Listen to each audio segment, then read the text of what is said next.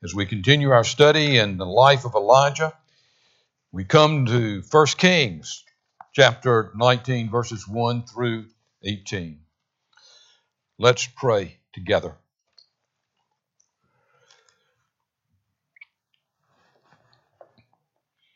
Our Father, what a blessing this morning to be able to pray with the other priests of our congregation.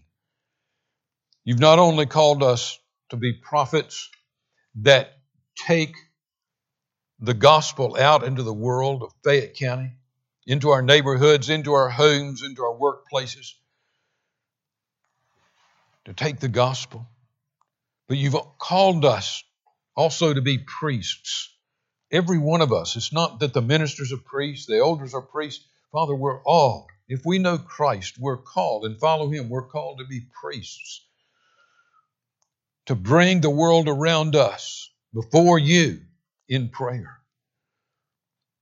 Father, we thank you for how you have answered our prayers in the past, for the healings, for, Father, the blessings of lives, for the change of hearts and change of families that have taken place, because your priests have prayed.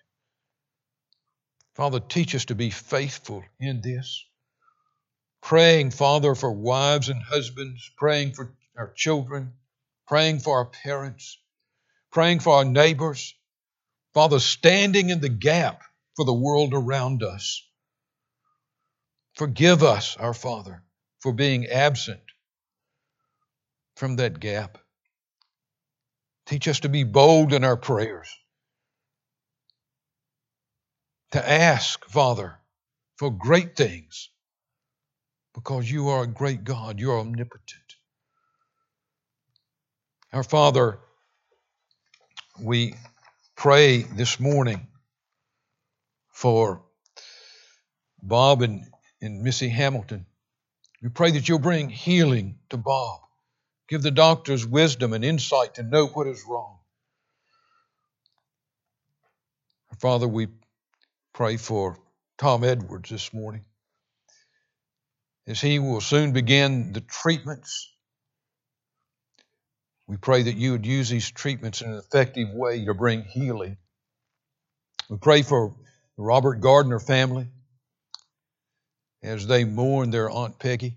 We pray especially for Robert's mother, that you would bring comfort to her.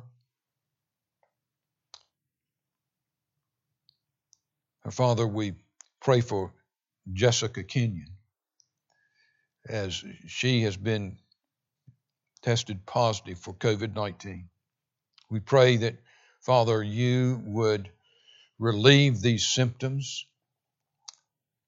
that she would quickly recover. Bless the children, bless Tyler, bless the entire family. Father, bless Claire Reddit and Ray Lynch and improve their vision. We pray for Billy Griggs, that you would, Father, give him a vision of the place you've prepared for him, that he would look forward with anticipation.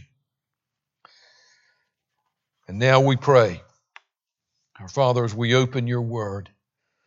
This happened thousands of years ago, what we read. We pray that you'll make it come alive to our hearts and minds this morning.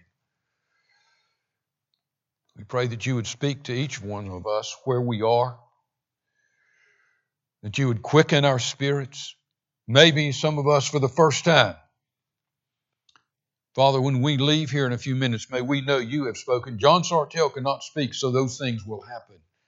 And you know, Father, I know that. I believe the congregation knows that. Oh, Father, if anything is to happen here this morning, you must speak.